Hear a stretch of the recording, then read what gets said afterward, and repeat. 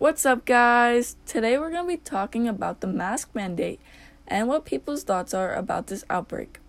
On Facebook, John Moyer informed everyone about the wearing of masks again.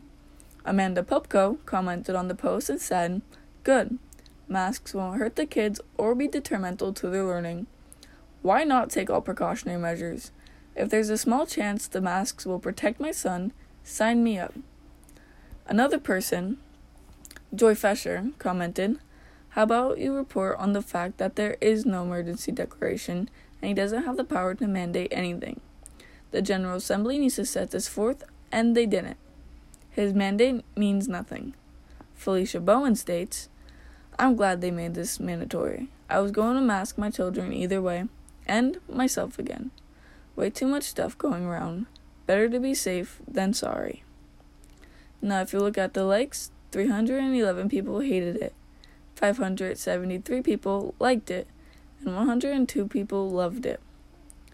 Just by reading these comments and seeing the likes, it's clear to see most people are on board and some, well, not so much. All my information was found on Facebook. That's a wrap for the day, ladies and gents. I'll talk to y'all next week. I'm peacing out now. Bye!